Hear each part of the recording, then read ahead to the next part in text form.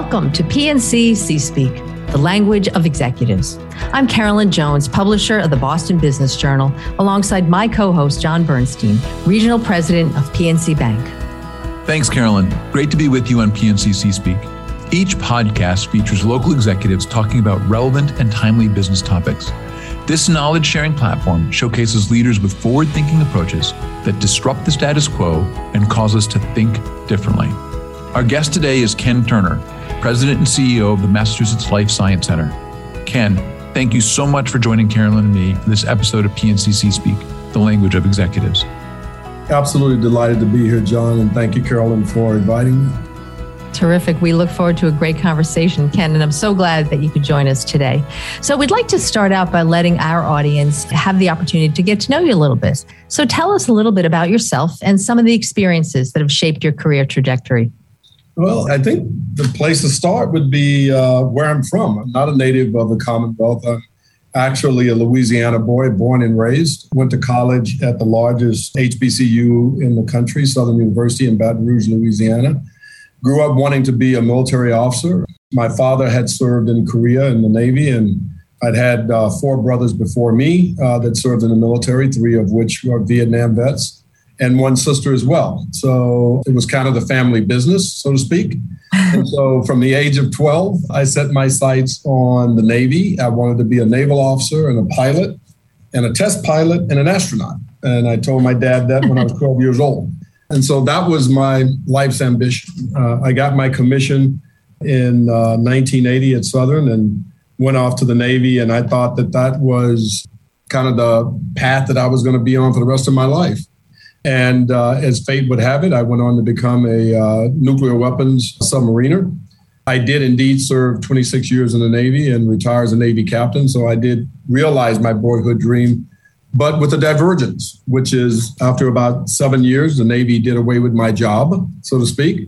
And so I had to make a choice, a different job in the Navy or do something in the private sector or in government. And so I decided to go into packaged goods of all things and went to Hallmark Cards, and that began 25 years of private sector experience. I worked for various packaged goods companies, digital companies, and media companies like AOL and Time Warner, Hasbro Toy Company on the packaged goods side, lots of general management, trade marketing experience.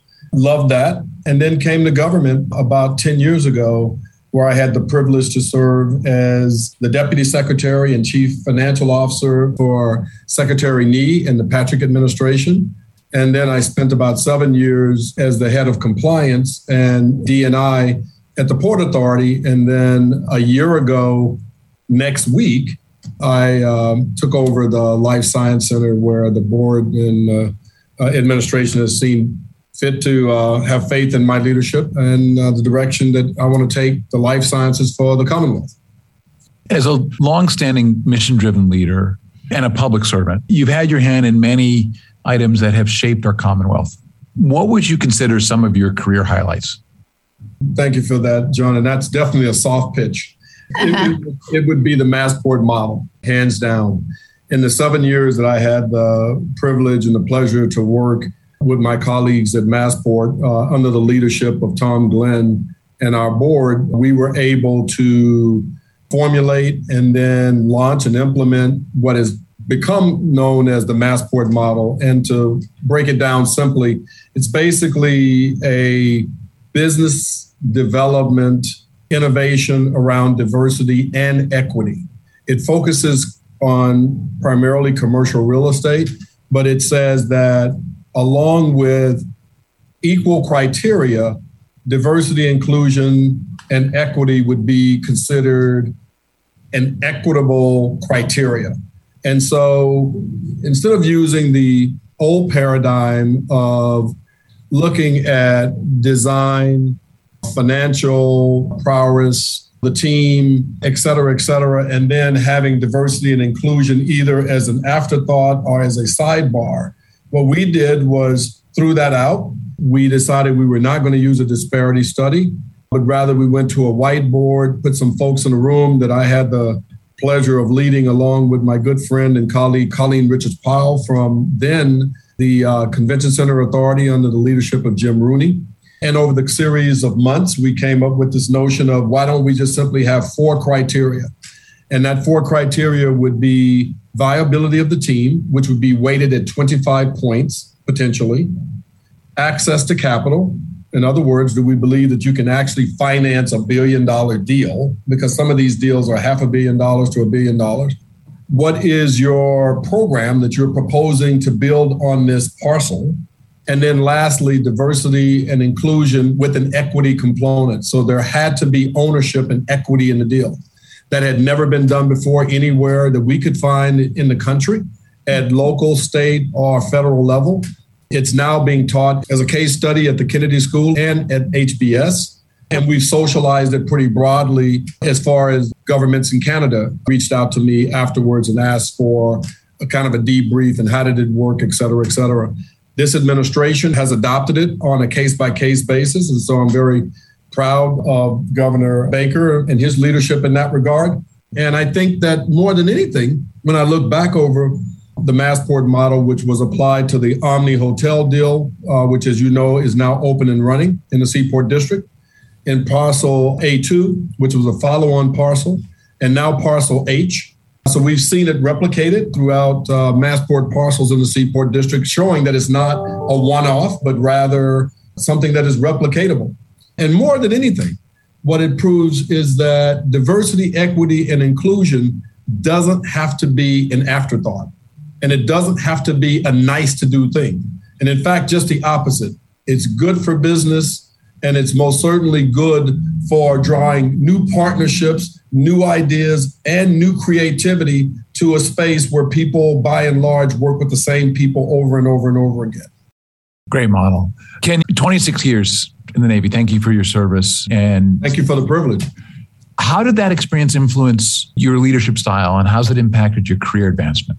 Thank you for that, John. And I can tell you, it resonates, it influences my thinking and my actions each and every day.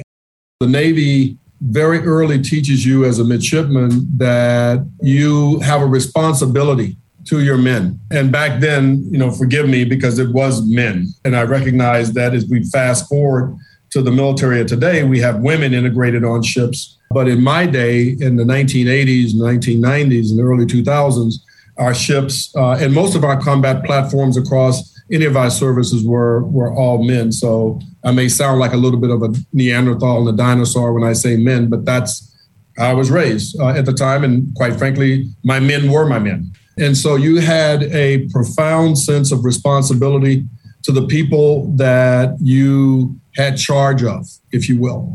And we were taught that you don't lie, you don't cheat, and you don't steal, and you don't tolerate others who do. We were taught that if your men ate cold food, you ate cold food. If your men didn't sleep, you didn't sleep. If your men were working, you were working. In other words, you led by example. You set the example, and you set the bar high.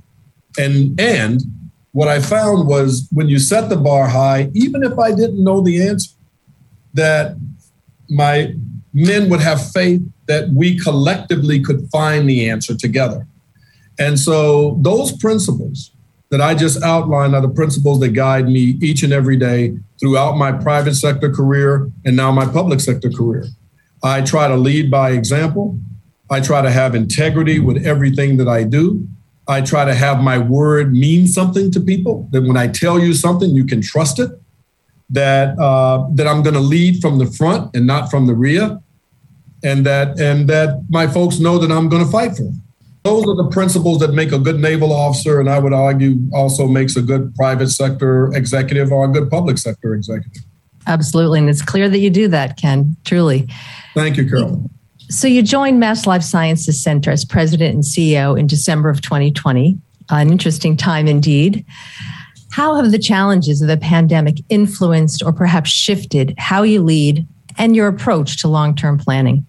Oh, my God, that's a great question. I'll tell you, when the announcement came out in October of last year that I was, selected to take on this role, the elation lasted about a nanosecond because I immediately started thinking about, oh, my God, now how do you transition into a new role and a new organization of which I know no one? in an industry that I have very little exposure to and very little background with, and do all of this virtually because at the time, COVID was raging and all of us were working from home full time. And so I thought about it over the course of a few weeks and said, you know what? I think we lay out the same playbook that I've used in the past, but recognize that we're going to have to do it virtually, which is lay out a plan for the first 100 days, which is what I've done in each of my executive roles. I always pause and say, I think it's important to lay out a written plan that gets socialized with my board or my boss to make sure that we are completely aligned. And then I have, in effect, a thought document that I can socialize with my team. And so I break down the plan into basically 3 areas of focus: the team, stakeholders, and then strategy. Let me talk a little bit about the first piece, the team. Back to what the Navy taught me. Rule number 1, take care of your crew. Rule number 2, refer to rule number 1. If you take care of your folks will take care of you. So that's where I always start. So what do I mean by that? I made it a point to meet each and every member of my team individually, not collectively, individually. And so we had to do it virtually. And, it wasn't optimal. In my book, I much prefer face-to-face meetings, being the Southerner that I am, but we made it work. And this wasn't about just meeting the leadership team or spending time with the board or spending time with my co-chairs, Secretary Keneally or Secretary Heffernan, all of which I did. But it was about meeting every single person on my team and spending at least an hour with them right up front saying, who are you? Help me understand where you came from. Help me understand what your career aspirations are. Help me understand how you see your role in the organization. Please tell me what you think is working well. Share with me what you think could be better. And it's amazing the answers you get when you ask that question. And I want to know, are they appropriately resourced? Are they appropriately aligned, et cetera, et cetera? And so I went through that whole exercise. On the stakeholder side, I turned to my leadership team, including the board, and I said, I want to get out and meet as many people in the life sciences ecosystem as I can and as quickly as I can, because I think it's important to start building relationships. The way I think about it as an old Southern boy is simply is this. You don't want to go next door and knock on the door and ask for a cup of sugar when you don't know your neighbors. So let's start off by knowing your neighbors before you go asking for sugar. So I asked for a list of industry partners, leaders in academia, healthcare, non-for-profits, and government, state, local, and federal that I needed to know. We came up with a list of almost 200 stakeholders and influencers, as I call them, including folks in the business community who are not necessarily in the life sciences. And in effect, we've worked that list over the last, next week will make a year that I've been in this role, believe it or not. It's amazing how fast the time has gone. Yeah. But I think Joe and the marketing team would say that I've had over 85 to 90 meetings with people, some virtually, but as many as I could, I tried to make them in person. And now, again, I think it's important to start to build relationships with people up front, because when the time comes that you need them to help you solve a problem, that's not the time to be knocking on the door, introducing yourself. You want to have a relationship with people before you need them. The last piece was strategy. Whenever I think a new leader is coming on board, to me, that's the opportune time to hit the pause button, to hit all stop, to say, you know what, let's do an assessment. Let's take a look at what our mission is and hold that up to the light of day and say, how have we performed against our mission and what metrics are we using? Where do we think we're going and where should we be going? And so I enlisted some colleagues at KPMG and the Boston Consulting Group to help us sort through that. And they helped us come up with what I think is a strong and robust strategy for moving the industry and ecosystem and the center forward. And it basically boils down to this, because the strategies just came out. So we previewed it with the leadership of MassBio, but quite frankly, we haven't socialized it very broadly. So I'll share some of it with you here. Okay. The pillars are very straightforward. We're going to focus and continue to focus on innovation. We're going to focus on biomanufacturing and building out our biomanufacturing capacity. We're going to focus on what I'm going to call regionalization And then all of that is going to be underpinned, those three pillars would be underpinned by DE&I and workforce development. So let me go back and talk a little bit about innovation. What I mean by innovation is this. If you dial back, say 10 years ago, and looked at what were the cutting edge therapies, modalities, et cetera, in the life science space, there was this notion around mRNA. Nobody had heard of it. Yeah. Nobody had heard of it. The VCs did not invest in it. The Life Science Center did. And oh, by the way, that company is Moderna. Mm-hmm. And that's the company that came to the rescue of mankind a year ago. Now think about that. Think about that. That's what I'm talking about in innovation. What's the next mRNA that we, the center, should be thinking about supporting where the VCs are not, so that when the next crisis comes, we're prepared again to save mankind? Literally, that's not hyperbole. That's what those vaccines are doing. When I talk about biomanufacturing, I'm sitting in literally the epicenter of our ecosystem here in Kendall Square. I'm at Lab Central talking to you guys today, looking out the window at this bustling, beautiful environment that we've created over the last 13, 14, 15 years. And so that is primarily R&D focused. In other words, they come up with the new therapies and drugs, et cetera, but we don't necessarily make them here in the Commonwealth. Oftentimes, they're made in our competitors' environment, be that Pennsylvania, Maryland, North Carolina, or Texas even. And so what I want us to do is to say, is there an opportunity for us to build stronger relationships with our industry partners such that we start to focus on building out more of our large molecule drugs here in Massachusetts in biomanufacturing? Now, why is that important? Because the biomanufacturing drugs and capability I'm talking about doesn't require the technicians working in those plants to have advanced degrees. So when you think about the workforce development and D&I portion of the strategy, I'm looking at folks who are out of work from the gig economy, people who want to be retrained, people who want to be upskilled and reskilled, that we can bring into the life sciences sector, who are not going to be researchers, who are not going to be scientists, and they don't have to be. But yet we would bring them into solidly upwardly mobile careers in the life sciences where your starting salary is $50,000, $60,000, $70,000 a year with benefits and college education attached to it. That to me is an incredible thing for us to shoot for. In fact, I think about it as my moonshot, my Massport model, if you will, in the life science space, if we can pull it off. The other piece of it, though, is if we're able to bring more biomanufacturing to the Commonwealth, where do you place it? Where do you put the footprint of those plants? Well, clearly in the Boston, Cambridge area, that probably doesn't make a lot of sense in terms of the cost of living, in the terms of congestion, and in the terms, quite frankly, of the cost of land. But if we spread that out to our gateway cities like a Lawrence or Lowell or Springfield or Worcester, or even as far as Pittsfield or Lee, now we have more access to land, we have access to labor, and oh, by the way, the labor force that I just mentioned would be that labor force. So it all ties together nicely. So this is the strategy that we are going to pursue over the next 2 years of my tenure. It is going to be focused on driving DE&I and what I'm calling regionalization of the life sciences. Let's spread it out across the state, and let's bring more people into the life sciences sector who look like me. And for those people who can't see me, I'm a Black man. It's an outstanding plan. Thank you for giving us a sneak peek of that. It's tremendous. Yeah, as you know, the life science is at the core of this region's growth, and you're in the center of it. And I love hearing the plan.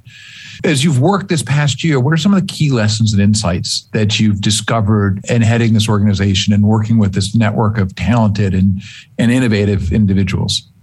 Oh, man, I've learned so much, John. I came to this job with zero life science background. I mean, look, I would hold up my executive and leadership credentials against anybody.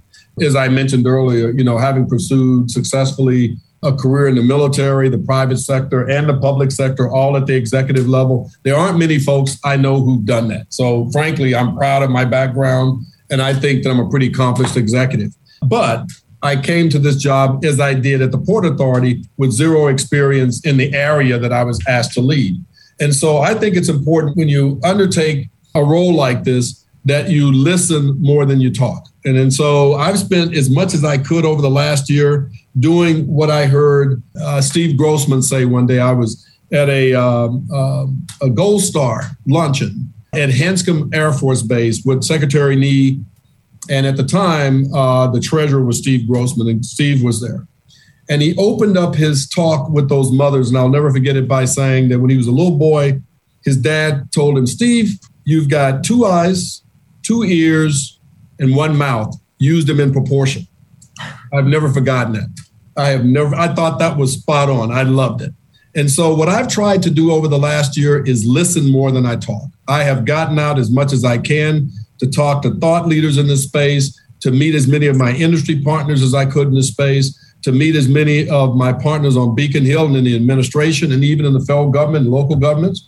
I've gone out to Pittsfield and Lee. I've gone out to Lowell, Bedford, Dartmouth, Amherst, you name it. I am out and about as much as I can. And those are what I'm calling listening tours. I want to hear what people think. I want to know what's working, and I want to hear where we need to lean in. So to your point, what I did hear very early on, which is what the strategy has in effect validated, is that we have a real serious issue around talent acquisition. And when I mean talent acquisition, I'm not just talking about the advanced degrees and PhDs and researchers and scientists. We know that there's a challenge there. There's always has been. But I'm talking about at the worker bee level when we go back to the manufacturing capacity that we have in the state. And so what became clear to me is that we've got to focus very seriously on meeting the talent needs. We've got to figure out what's working with regards to our access pipelines in terms of training, and then how do we scale that up in a robust way, in a very rational way. And I would argue in a harmonized way, because we don't want to be doing this in a disparate, like everybody's out doing their own thing. And so that's part of what I heard. What I like about this sector, this ecosystem, this industry that I've been blessed to lead from the public sector is that not only am I working with really smart people, and believe me, in most rooms I'm in, they're talking science, and I'm struggling to hang on when they get down into the weeds. But I'm amazed by a couple of things. One, the amount of incredible innovation and ingenuity that's in the pipeline.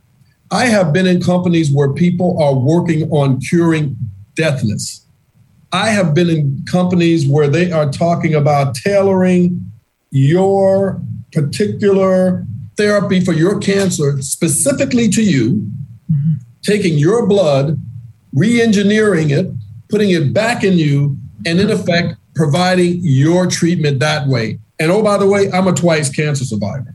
So I went through 6 months of chemotherapy when I had lymphoma. I went through 25 rounds of radiation and surgery to remove a sarcoma just a couple of years ago. And what those therapies will do is make that obsolete. No patient would ever go through what I went through, either time. That stuff to me, man, is just mind-blowing. And I could go on and on. When I'm talking to these researchers, the focus on patient outcomes, on providing these cutting-edge therapies and even cures, it's astounding. It's breathtaking. It's absolutely breathtaking. I love that part of my job. The other part of my job is these folks may be brilliant and smart, but they're some of the kindest, nicest, most generous people I've ever met. I kid you not. And so we have an incredible ecosystem here in this state. And it's only going to get bigger and it's only going to get better because we believe in collaboration and we believe in the spirit of teamwork here in Massachusetts. And it's my job to drive that. Well, we're grateful for that and grateful for your health as well. You've been through some amazing things that truly and obviously continue to inform your work. So we appreciate that. You know, Ken, you've worked with many impressive leaders throughout your career in many different types of organizations. What's some of the best advice that you've been given? That's a great question. So I remember when I was a young ensign, and an ensign in the Navy is the same as a second lieutenant in the Army, Air Force, and Marines. In other words, you're an 01. I retired as an 06. some 20 some odd years later. So that's the bottom rung, right? You're walking around like right out of college or right out of the Naval Academy. And frankly, you don't know nothing. You know what they taught you, but you really don't know anything. And people treat you with respect, but deep down inside, they know and you know that you really don't know anything. And I had a mentor. He was the senior watch officer on my submarine and the navigator. His name was Matt Hayball.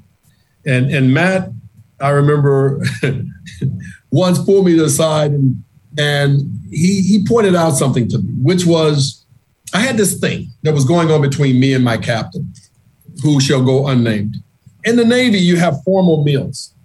Breakfast, lunch, and dinner. You literally, the captain sits at the front of the table, the XO sits to his right, engineering officer sits to his left, and then you go down the table based on seniority. So being the youngest and newest kid on the block, I'm all the way at the back of the table. And so our captain had this habit of saying things that I thought were incredibly stupid and annoying and silly. And I had this annoying habit of correcting him in front of everybody else. Oh, boy. And after doing that for, a number of weeks, and bear in mind now, we're underway on a nuclear deterrent patrol, which is 72 days underwater. Wow. 24/7, you're living with this. And so I would piss him off and embarrass him. And then he would spend the next 2 or 3 days, as you might imagine, ripping into me and my division. And Matt Hayball pulled me to the side one day and said something to me. He said, you know what? He does say stupid things, and we all let it fly. You take offense, and you take him on, and then you embarrass him and make him look stupid. Then he spends the next week taking it out on your men. Not just you, your men. So you might want to think about that. I never forgot that. What it taught me was sometimes it's not so important to be right. It's great advice. Great advice. Just not that important to be right. Yeah. Let it slide. That was the lesson. Pick your battles. Every battle is not important. Yeah. You don't always have to be right. You don't have to educate every idiot as long as they cause you no harm. There is a rule. As long as they cause you no harm. So that was a very valuable lesson to me as a young naval officer. So Ken, turning that around, what's your best advice to business leaders, both perhaps the C-suite and maybe that next generation?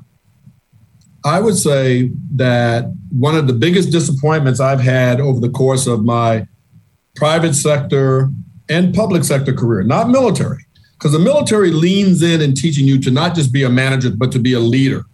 And those are two different things. I don't think we spend enough time in the private sector and the public sector training our managers to be leaders. So I would say to folks, absent that training, figure out ways to go get it. Figure out ways to go get it. Don't just buy into the Kool-Aid that you're drinking when everybody's telling you you're great and breaking your arm, patting yourself on the back as you keep getting promoted. Instead, say, you know what? I recognize that I might be a great accountant or a great engineer or a great marketing person, but I need to understand, how do I motivate people? How do I truly lead people? And how do you lead with the notion that I call be a servant leader? In other words, put your people first. Put your organization first. It isn't about your hubris, your ego, your title, how much money you make, how many people you manage, how big your office is. It's about what's your mission? Are you doing what I call the most good for the most people? And am I taking care of my crew? That's what I think about each and every day when I get up. And that's what I try to do each and every day when I go to work. Great lessons, Ken. As we close, we try to go through some rapid fire questions to help our listeners get to know our guests a little bit better. Are you ready for them? Okay. All right, here we go. When you're on a trip down memory lane with old friends, what are you talking about? Wow. Probably we talk, it depends, because I've got friends in the Navy and I've got friends from college. So, if it's college mates, it's going to be talking about our time at Southern, fraternity life, being in the band. If you know anything about HBCUs, bands are a big deal. And I was in the band. And so, I have very strong relationships to this day based on that. If it's my shipmates, then obviously, as we say in the Navy, then we're just, lying and telling sea stories. The ocean waves were 10 times higher than they were. And, our heroism was, 5 times more gallant than it was with age. But in all seriousness, I adore the folks that I've had the privilege and the pleasure to work with. And anytime I can spend time with friends, I really, really value that time. What's a social cause that you're passionate about? Veterans and aid to veterans. All 5 of my brothers are veterans. As I said, my older sister was a veteran and my dad's a veteran. 3 of them are 100% disabled.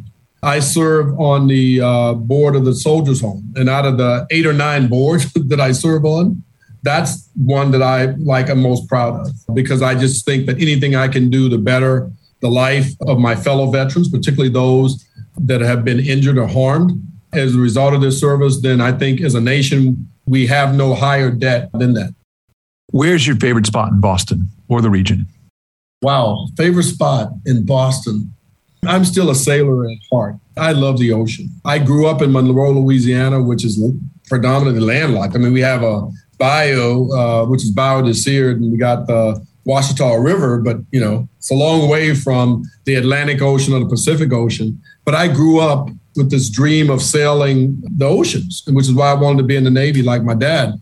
And to this day, I can't picture a better way to spend my time on a beautiful day than to be out on the Boston Harbor on a sailboat, just doing my thing. I'm looking out your window, John, and I'm so jealous. Yeah, it's a great view. I love the ocean. I love the smell of the ocean. I love the sea. I love being out on the water. I love the ocean. And what makes you laugh? Oh, you know what? I am probably the world's worst comedian. I can't carry a joke in a bucket, but I love people that are funny. And so I love, Richard Pryor and Dave Chappelle and people like that like have this incredible talent to be able to get up in front of people with just a microphone and tell these incredible stories that keep you hanging on. And then at the very end, there's like something like hilariously funny. I just think that that's like God's gift to the world. And finally, Ken, a wish for the future. Wow, that's a tough one. We are living in such turbulent times between struggling to come out of a pandemic, the likes that we've not seen in a century, and quite frankly, the politics of America right now really concerned me. I had a conversation with a close friend of mine just this morning talking about the parallels between Nazi Germany in the 20s and the 30s, and some of those parallels that I see echoing here in America, which I thought I'd never see, quite frankly. And it's frightening, very frightening to me. I said to him, and I'll tell you exactly what I said to him. I said, nobody took Hitler serious until we took over. They thought he was a joke. They thought he was a joke, and they thought they could control him. And so I say that to say this. There are certain elements in our politics right now.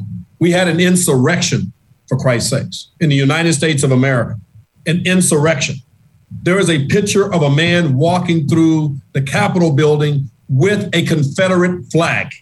Robert E. Lee couldn't pull that off in 4 years of the bloodiest conflict in the history of the United States. So I'm very concerned. I'm very concerned about our politics. I'm very concerned about us getting out of a pandemic of which some people, large percentage of people, won't get vaccinated.